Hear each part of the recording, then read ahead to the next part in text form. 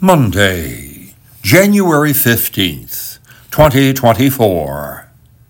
Co-workers with God. In the early 1960s, at the height of the civil rights movement, a group of white ministers issued a public statement urging Dr. Martin Luther King, in the name of the Christian faith, to be more patient in his quest for justice and to relax the relentless struggle for civil rights. King's response came in the form of the famous Letter from Birmingham Jail. In the letter, King indicated that he had received similar requests for delay.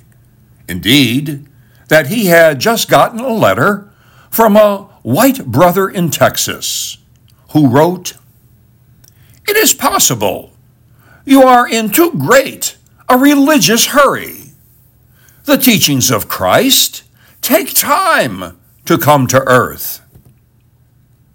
Dr. King replied that such an attitude stemmed from a sad misunderstanding of time, the notion that time itself cures all ills. Time, King argued, could be used for good or for evil. Human progress, he said, is not inevitable, but rather it comes through the tireless efforts of men and women willing to be co-workers with God. And without this hard work, time itself becomes an ally of the forces of social stagnation. We must use time creatively, in the knowledge that the time is always ripe to do right. King knew that complete justice must await the coming of God.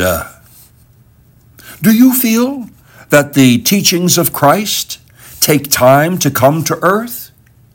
Do you feel that without the tireless efforts of God and men and women, time itself becomes an ally of the forces of social stagnation? You were made by God and for God. Until you understand that, your life will never make sense. This is a good message to share on this Martin Luther King Jr. holiday. treatsforthesoul.org. You can also listen to it on my podcast.